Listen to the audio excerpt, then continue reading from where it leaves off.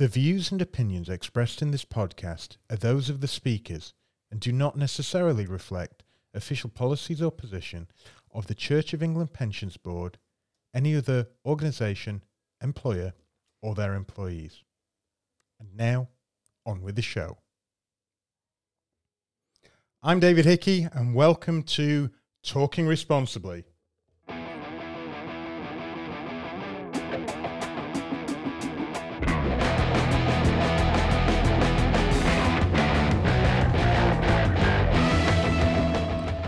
So thanks for tuning in again. This is episode 2 of the Talking Responsibly podcast, featuring myself, David Hickey, and my co-host, Adam Matthews. Adam, how are you, sir?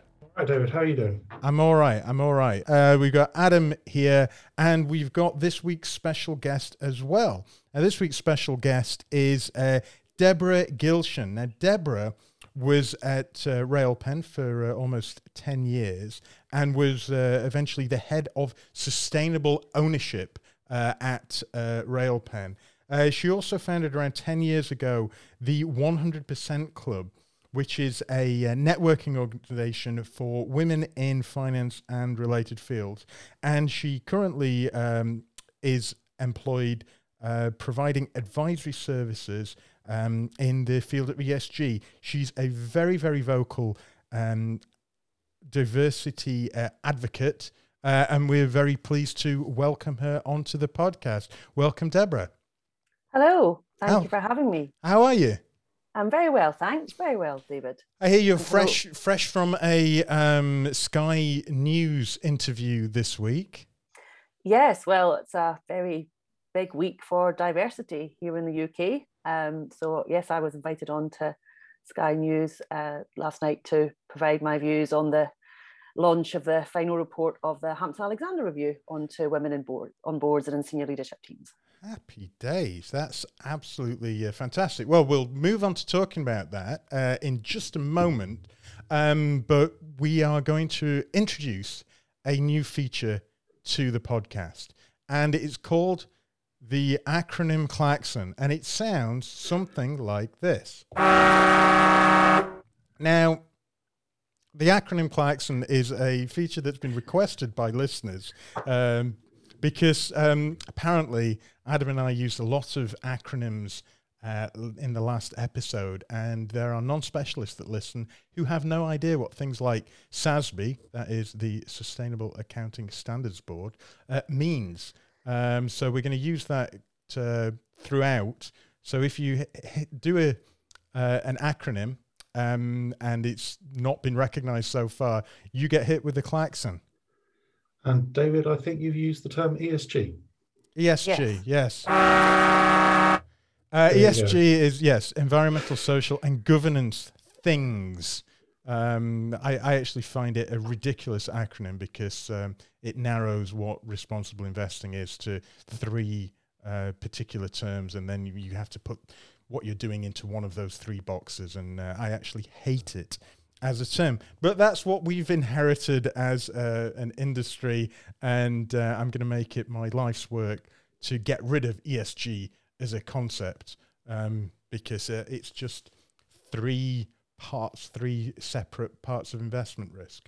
So with that in mind, one of the S things, I guess, although it does run into the E and the G, is diversity. So Deborah, please tell us what is on your mind this week. So as I said, David, this is a big week for certainly gender diversity here in the UK, but actually it's a big year for diversity in companies across all considerations, really, because 2021 is the last year for FTSE 100 companies to meet the Parker Review targets on ethnicity and race on boards as well. So I'm really excited to be talking to you both today because there's been lots of progress made in terms of female representation, certainly on boards in the largest 350 companies listed on our stock market over the last 5 years, according to the Hampton-Alexander Review. We've had a 50% increase in the number of female directors on FTSE 350 companies, and we've hit the target of 33%. So a third of those boards are now made up of women. So some really great progress being made, but also some challenges along the way as well, because we still don't have enough female representation in senior leaders roles such as the CEO and the CFO. So lots more to do. Yeah, that's kind of what I wanted to ask you about there, Deborah. I mean, we have clearly seen a lot of these people brought onto boards, but when I have company meetings, I'm not necessarily seeing that reflected as much in the senior leadership teams that I'm meeting. What do you know off the top of your head what kind of numbers we're seeing in kind of the C-level roles? And I'm gonna point out the non-HR C-level roles in the industry. Yeah, so in the FTSE 350 we have 17 female chief executives. That's 17. That's only 17. I mean, we should just think how such a small number that is. And again, according to Hampton-Alexander review from yesterday, still 2/3 or 64% of leadership roles are going still to men. And I just don't think this is credible anymore. And I think laggard companies that are having, still all male executive committees. So there's 28 companies in the FTSE 350 that have all male executive committees. There's 16 boards that are so-called one and done. They've appointed one female and, they think the job is done. And that, to me, is all evidence of groupthink risk for investors. And, those are the types of target companies that investors should be focusing on as well. So what kind of excuses are you hearing from management? Because the classic one that I've heard in the past is that, we can't find any women. As though, women don't make up 50% of the population and, about the same of the workforce. Yeah, I mean, it's a really important point. And actually, a couple of years ago, Hampton-Alexander actually put out some of the excuses that they'd heard from serving board chairs. And it was this idea of, I've got one woman on my board, it's someone else's turn, that women, couldn't deal with the complicated nature of discussions that go on in the boardroom. I mean, they're as ridiculous as that, really. And I think that those types of ideas about what women can and can't do, and what differences in leadership traits that women bring to organizations, they just need to be challenged. And I think we're living in a world, as we continue to go through the pandemic and after the tragic events of last year and the focus on racial injustice and inequalities more generally, these excuses just, they weren't acceptable before, but they're even less acceptable now.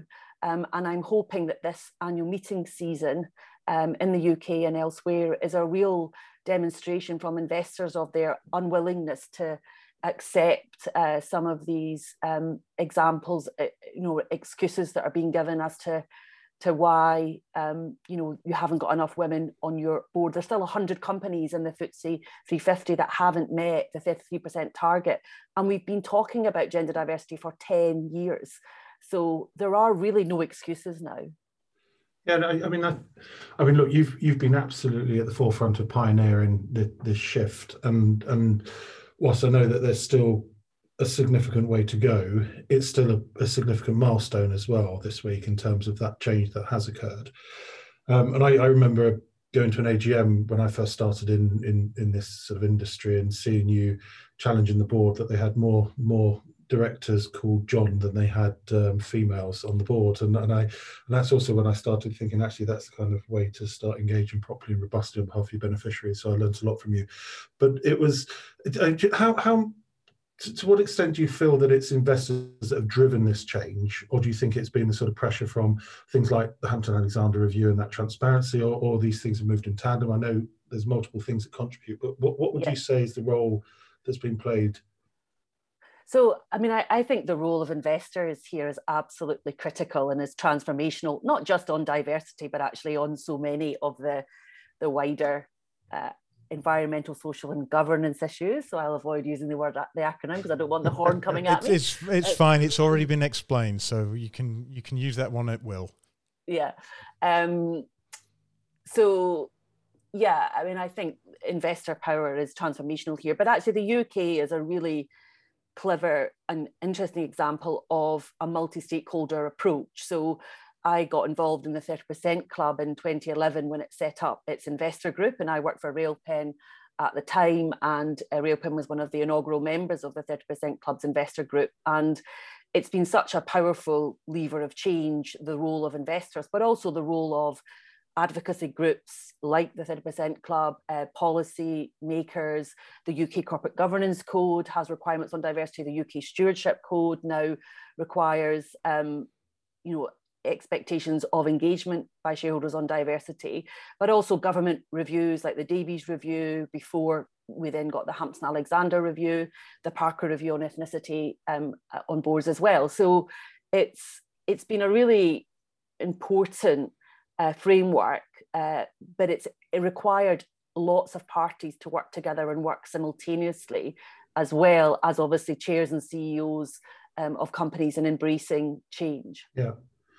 No, and I mean, our fund's integrated into the way that we vote. We vote against the chairs and the chairs of committees if they have not met certain targets. This year we've increased it to 40%, and it just sort of, there's been a really powerful movement there that you've sort of been spearheading with others in this space. I suppose one of the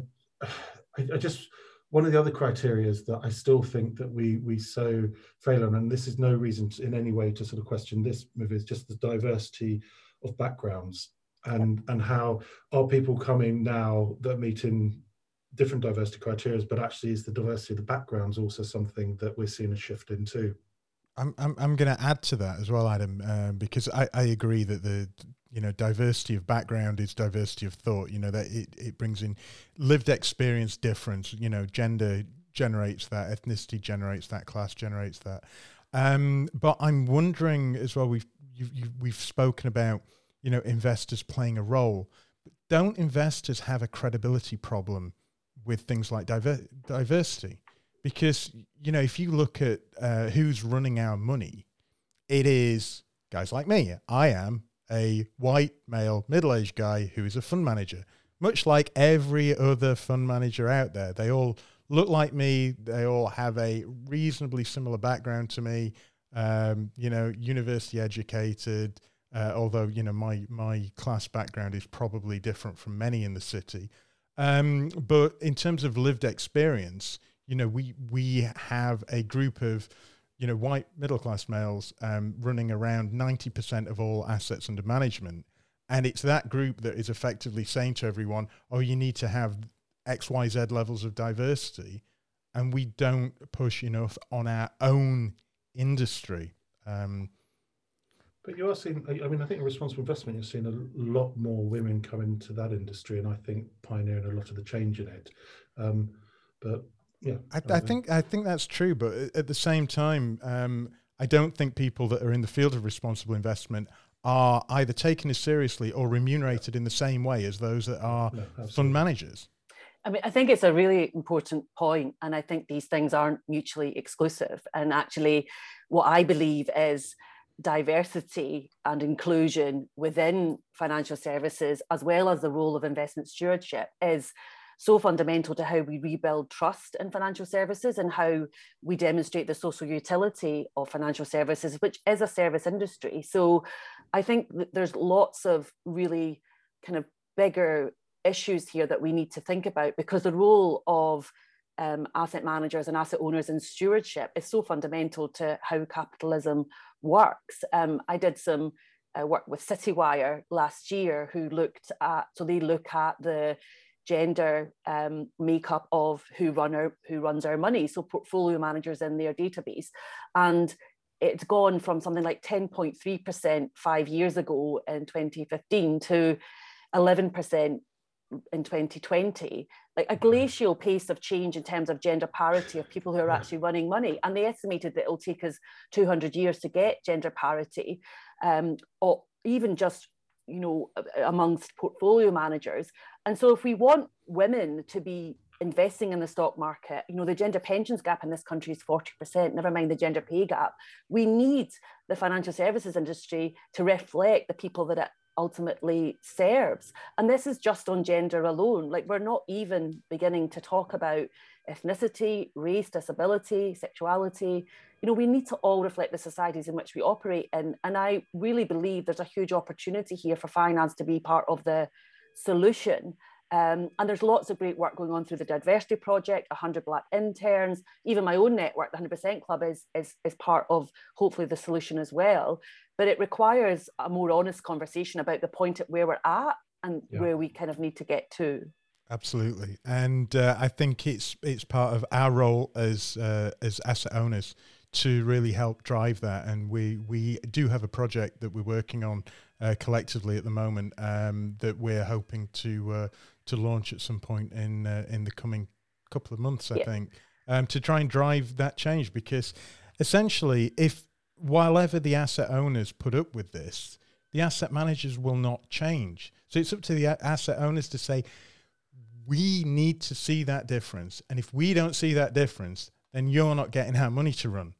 And as soon as you start hitting people in the revenue line, then changes will be made, because, these companies are pragmatic, if nothing else. And it's a really good work there. I mean, I think it's Brunel that sort of is very explicit criteria in terms of the diversity of the managers that they employ. And I think the initiative you're referring to is desperately needed. So I think asset owners are absolutely key here as well, in terms of how they push diversity through the investment chain, both in terms of their expectation of their external asset managers, but also their investee companies. Trustee boards are challenged on diversity as well. But again, we can't stop being good stewards and expecting asset owners to hold their asset managers to account on both diversity within asset managers, but also how they are being good stewards on diversity, because trustee boards also need to address their own diversity deficits. And there's lots of great work going on, to get younger people onto trustee boards. So there's, the age diversity. And I spent a lot of last year writing and researching a report with the Institute of Business Ethics, looking at kind of some of the ethical dimensions to diversity. Like, why do we have to prove the business case? Why do we have to prove that adding women or ethnic minorities to boards leads to outperformance? We don't have, evidence that homogeneity on boards leads to outperformance. So I think we're living in a really interesting time to have the conversations that are really necessary to challenge the status quo, so that we will get change that is sustainable over the longer term as well. I had a conversation over a few beers with a friend of mine who is a private equity guy. And I was saying that, we needed more women on boards. And I'm actually a fan of using a quota system and saying you need this many women. And he came back with me the argument. He says, yeah, but then you end up hiring women that are, unsuited, just to give them a role at the table and tick a box. And I countered him with saying, like, how many boards have you been on and been experienced with? And he's like, dozens and dozens of boards. I'm like, right, how many middle-class white men have you known on those boards that were entirely unsuited and shouldn't have been on those boards? In the same way you said that these people could just be box tickers. How many of those guys? And he took a sip of his drink and he went, yeah, absolutely loads. You're dead right. So, what we're not trying to knock out here, the stellar guys. This is a fight for, replacing the massive amount of mediocre guys that are on boards, that are in senior management positions, with great women. We want great people running our companies, and we want great people as stewards of our capital. And it shouldn't matter the gender, but there's just too much of the mediocre white man in the industry. I'm allowed to say that because I'm a white guy and I'm mediocre at many things. Well, it's actually very important that we actually talk about this, because we are also at a point where the evolution of boards is occurring. We need more climate change expertise on boards. We need, health professionals on board. So the actual, the makeup, the skill set individually and collectively of a board, I think is absolutely under the microscope as well. And again, the role of investors is key here in terms of how they vote for or against directors at annual meetings. But I think the evolution of the board, and for it to be fit for purpose for the future, is so key to this. And I think diversity is part of that as well, because the governance geek within me was really interested in understanding how we improve board governance and effectiveness by more diversity, by different thinking to achieve cognitive diversity on boards. And different backgrounds and experiences was what Adam referenced, like social mobility and how we get people from different backgrounds and lived experiences onto boards, I think is so critical to this and what we explore through the work that I did with the Institute of Business Ethics. Deborah, if you're just going to highlight Adam, is that the gong? That's the gong. I'm sorry. Jared, our gong player, was a bit late. I had to shuffle him into life a bit there, but unfortunately the gong is gone. So Deborah, you got the last say there. The last word. Yeah, we will take this offline and continue it. But for now, we are going to go over to Rory Sullivan and his book of the week for this week.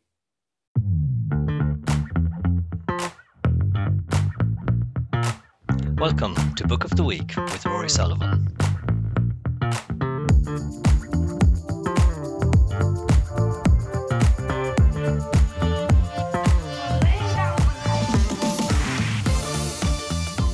This week's book review was triggered by a TV interview between Fergal Keane, the distinguished BBC war correspondent, and Micheál Martin, the Taoiseach, or in English, the leader of the Republic of Ireland, that I saw just by accident on television a few weeks ago. Part of the interview involved Fergal Keane being given a tour of Micheál Martin's office, and on his walls were two of those great icons of Irish history, Michael Collins and Eamon de Valera. Both of whom fought together in the 1916 Easter Uprising and then ended up on opposite sides in the Irish Civil War. Now, what does this have to do with a book review? Well, the Irish Civil War has been one of those kind of great untold stories in Irish history. It was never explained when we did history in school. Our parents never talked about it, but yet its ripples sort of have fed through Irish history and Irish politics over the last century, and we're still dealing with the consequences of it. Why has it not been talked about? It's because it was probably the first time in contemporary history that we couldn't blame England for our own faults or for our own problems. The Civil War saw family turned against family. It saw parish turned against parish, and it was a internal civil war, not one where we had a recognized enemy, or I guess being typically Irish, somebody else who we could blame for our own problems.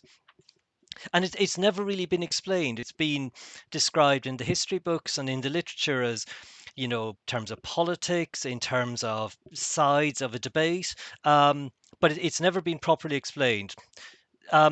So this week's book is a book called Wounds by Fergal Keane, the aforementioned Fergal Keane. And who is, I think, recognised as one of the great war journalists, if one can apply the word great to that profession. He describes the Irish Civil War, again, not in terms of politics, but in terms of a community, in terms of family in a town in County Kerry called Listowel, where his family is from. He explains how brave men become cowards and how cowards become heroes. He explains how and why families turn against each other.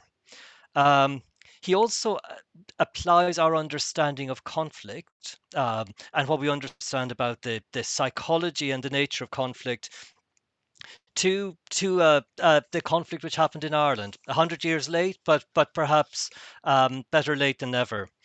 He also does it with sort of a generosity and an understanding that is unusual in writing about Irish history. I mean, very often Irish history is a polarized discipline where one is always looking for someone else to blame. I would have to say that this has been one of the most significant books I've read about Irish history. It's for the first time I actually understood a part of Irish history that I'd never quite managed to come to terms with. Why did this happen in, ostensibly a peace-loving, friendly nation? a nation that's always had a friendly enemy to fight against. And I think it stands as possibly one of the most important books about modern Ireland that I've ever read. Now, as a postscript, so that's my review of Fergal Keane's book Wounds. I would recommend it to anybody interested in modern Irish history or in Irish politics. Just as a postscript, he also wrote one of the most beautiful books I've ever read. It was called Letter to Daniel. I believe it first started as a BBC radio series, which was a book he wrote to his newborn son, reflecting on his life as a journalist, what he had seen of the experiences endured by children in war, and possibly also reflecting on his relationship with his father.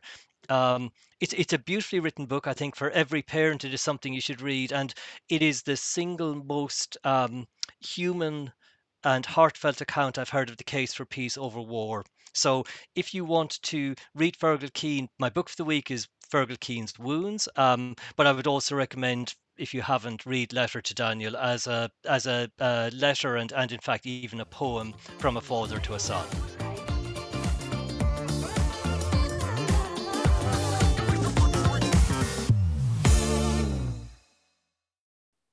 Okay, thanks for that, Rory. Another fantastic book review. So hopefully you've been enjoying those so far. I think I've been worried that a lot of the feedback I've been getting about the show from the episode 1 was Rory's book club was very, very good. It's like, okay, what about the rest where I was in it? No, just the book review, including my wife who said, yeah, the book bit was really good. I'm like, thanks, Sandra. Yeah, it's a walking library, isn't he? He is. He's quite the resource. But yeah, welcome to part 2, where I was wanting to discuss a very specific thing. So people might have seen a bit of a news article going around this week about a bank that is being sued, and it is being sued for making claims of impact that the complainants are saying can't be true, and I find this really, really interesting because as a equity manager, I come across this quite a lot. Impact washing, we've heard of lots of washing terms. So for those that aren't specialists, greenwashing is where you say something is green and it really isn't. And impact washing is where you say something is impactful and it really isn't. So what do I mean by impactful? Well, impactful is when you put your capital to work in a certain way and you can say that capital then had this specific outcome. And what you end up doing is marketing teams will look at a portfolio and say, well, this portfolio is full of all these companies that are doing great things. This companies are low carbon and these are, help save water, this, that, and the other. Therefore, by having your money in this fund, you are helping lower carbon and you are helping save water, which is absolute nonsense. If you are buying a equity fund, you are buying secondary equity. So whether you hold it or you don't hold it, that company is still doing the same thing. It's like literally the opposite of the divestment argument where people say divesting. If I want to divest from Shell, I don't go to Shell and say, Shell, here are my shares. I want my money back. Go and sell an oil field so that you can then pay me my money back. That's not what happens. You give your money, you give your shares to someone else in the market and they give you money. The company isn't affected. So if I want to buy a so-called clean company that is doing great things, I don't give my money to them. I give it to a former shareholder who sells their shares to me. Now, so what's the right term then? So I get the logic of what you've just said, and yep. I've got a lot of sympathy for it. But you buy a company, let's just say a renewables company. You've got shares in a renewables company. You're aligning with that company and what it does, which is a positive and a good thing for the environment. It's a business that's green. It's all good, and for the reasons we know. But I mean, what would you describe that as then? It's just impact alignment. It's like buying any other company. You're doing it because you think that there is a financial upside to holding that company. So it's a risk thing. If you think a lot of these green companies are quite disruptive, they're disrupting, existing business models, and they're drawing revenues from them. Therefore, investing in those companies can be very, very profitable because, often these are growth companies, these are growth industries, so you can make a lot of money out of that.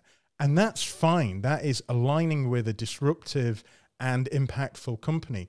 But your money itself that you're investing isn't actually generating that impact. That impact's happening on its own. And so how could you legitimately claim impact then under the Hickey lexicon here? Well, there's two types of investing. You've got primary investing and secondary investing. So secondary investing is where you buy shares in the market. People will have heard of things like GameStop. That's been all over the news recently. And you're buying shares that already exist from shareholders that already have it. So there's no actual capital flowing to the company. Likewise, you can trade bonds. Now, bonds come in two types. Bonds have a fixed life, so they'll generally be 5, 10, 15, 20 years, but they have this fixed life, and they're created, and then they're destroyed at the end, effectively. And to create a bond, you have what they call a primary issuance. So you go to the market and you say, I'm launching this bond, will you finance me? And you get new capital into the company through the issuance of a bond. So that is brand new capital. And what they do with that capital could then be deemed impactful. Likewise, you can do that with new equity. You can say, we're going to sell X number of shares and raise £100 million for this company because we want to build a new wind farm. That is impactful because it's new. But just churning around old capital is not impactful. So, there's this difference between primary markets and secondary markets. Primary markets have this thing called additionality, where you're putting in additional capital. And secondary markets, you are not doing that with your capital. However, if you're a shareholder in a secondary company, you can do your engagement stuff. And, I think we've all done a bit of engagement in the past. So you're basically wanting to see a complete recategorization of how we determine impact. I think so. Well, I think this is what the EU taxonomy is going to be doing eventually. It's going to explain what you can call green and what you can call impact. Yeah. And I've not studied the lexicon of this taxonomy, but I expect that it will say that you can't say buying secondary shares is impactful. If it does, I would blast your own gong at you for EU taxonomy is what? Okay, well that wasn't the first time a year ago. I was just that wasn't not necessarily. Okay, I'm gonna. Okay, thank you very much. we will use the word. Yeah, I'll double on that. I think it goes to a wider point about how you measure impact, and there's a wider debate now about impact investing, and is it environmental, social, and governance investing? Because that was before. Impact investing was, really through private markets, whereas now I think people are thinking about the impact of their investments, really, regardless of how they invest. But I think your point about, being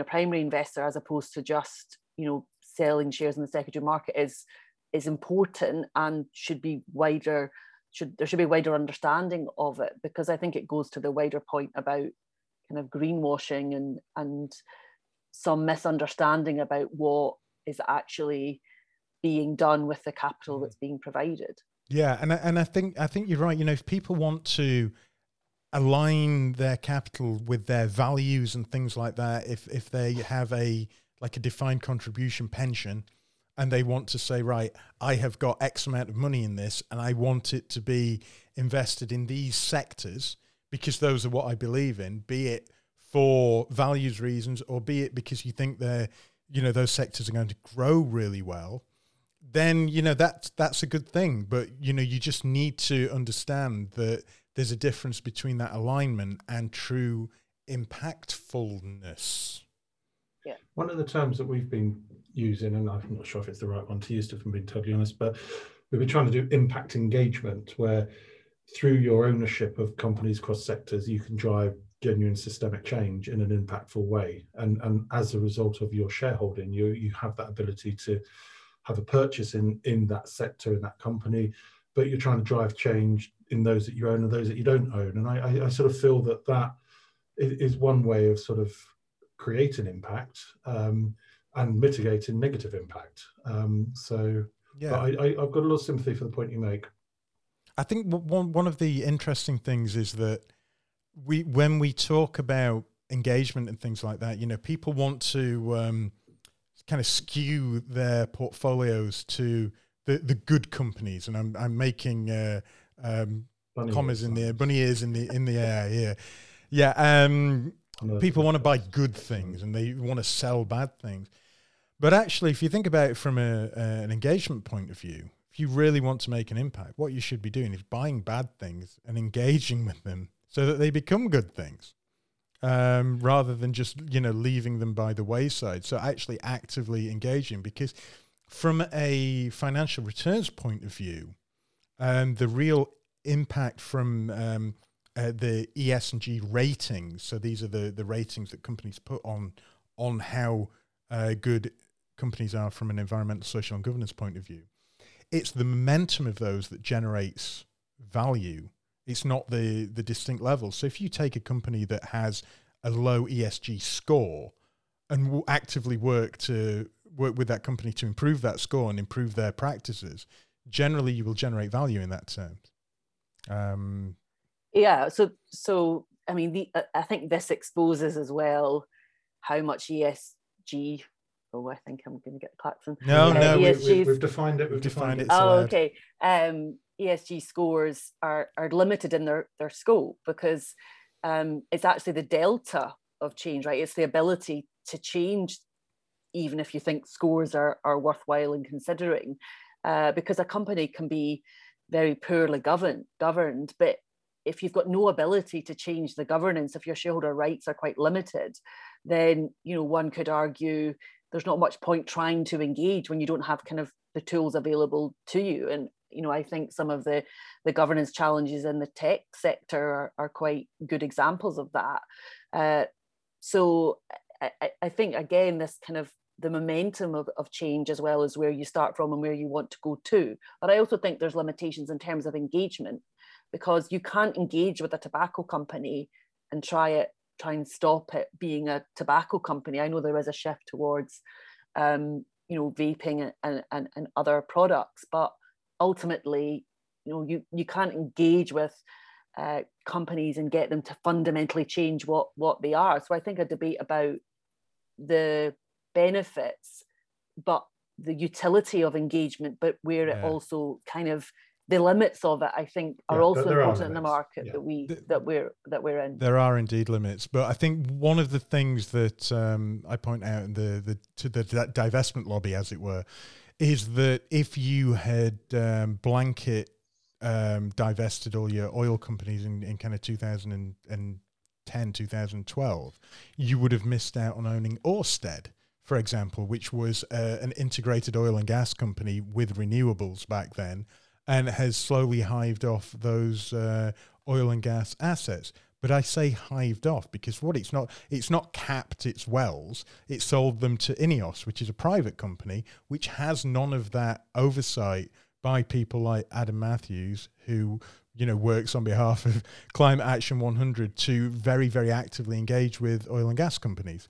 So it's almost like the engagement that we do have available to, a lot of these bits of companies are actually dropping out of that. Likewise with the Anglos and Rios divestments of thermal coal. They didn't stop the mines; they just sold them to someone else, and we had today the Anglo results, and there are indications from Mark Gidfani that basically they're looking to offload some of their sort of coal assets. And I've been down the mine of one of those, and it's actually probably the best mine, one of the best mines in the world in terms of safety, in terms of diversity of workforce, in terms of just all the kind of issues that you would want to see done well in mining were exhibited in this mine. I had to wear a big yellow outfit, I looked like a giant minion, but it was just absolutely fascinating to see it and to go down and be with the drill team that was all female led, and they all wanted Mark Cutifani's job. And then they're now potentially the kind of mine that will now pass to a company. Now, will that company run it as well as Anglo has? I think that's a real concern. And I know Anglo is conscious of that, but there is an issue here about sort of if you divest, who you pass it on to. But I also think that the point around the debt market and the leverage there of what you're enabling with debt, because that's the key. And actually we need to bring these two things together and have a much more coordinated approach to this issue. But what's also interesting is, so Alphabet put out a bond last year and there were 7 themes, a sustainability bond. I think it was about $10 million. And one of the themes was racial equity. I've not seen that before because these bonds have tended to be around environmental themes. So it's really interesting to think about not just obviously the equity piece, but fixed income and bonds and how you can, exercise values through those types of investments as well. But the other piece about engagement, and John Kay talked about voice over exit, the Kay report from 2012 talks about voice over exit, but he assumed that the voice would be used.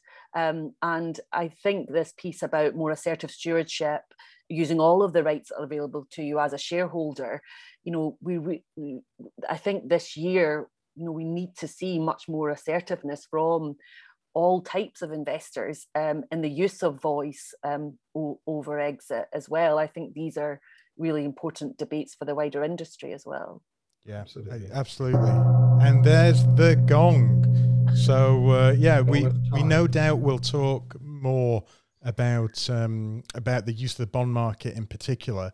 Adam and I have got some meetings coming up with some big bond market players, so that should be quite interesting. I think we think as asset owners that vanilla bonds have had their day, and that everything is going to end up getting tied to more than your classic financial net debt to EBITDA, which is which is earnings before interest, tax, depreciation and amortization. Yes, and just to circle back, because Adam got me on the EU taxonomy. That's the European Union taxonomy for green investments. We call it the EU taxonomy. It's essentially going to be a description of what is green and what isn't green. It's incredibly dense. I've tried reading some of it. I'm not clever enough, so when I need to know something, I just get on the blower to Professor Andreas Hoepner and get him to explain it to me, because he's far, far cleverer than I am. So I'm going to bring the show this week to a close. Thank you very much to our special guest this week, Deborah Gilshan. Deborah, where can our listeners find you? Are you on LinkedIn? Are you on Twitter? I'm not on Twitter. I don't tweet. I'm on LinkedIn, and I also have my own website, which is www.the100%club.co.uk. The 100 is the number 100. And you can find out more about what I'm up to in my work through the website and on LinkedIn. And on Sky News. And on Sky News, yes. Oh. And on Sky News. Well, fabulous work. Thank you again to Adam. Great to see you again this week. And thank you, David. We will catch up again in another couple of weeks with episode 3. We've got another fantastic guest lined up for that. I'm going to keep her name secret for now, but another fantastic woman from our industry, because it's going continuing on from earlier. It's up to people like Adam and I to try and promote the fantastic women in our industry as much as we possibly can, and use our positions and our influence to do that. So it's a real pleasure to be able to do that. So with that in mind, thank you to all our listeners for listening, and we will be back in 2 weeks. Goodbye.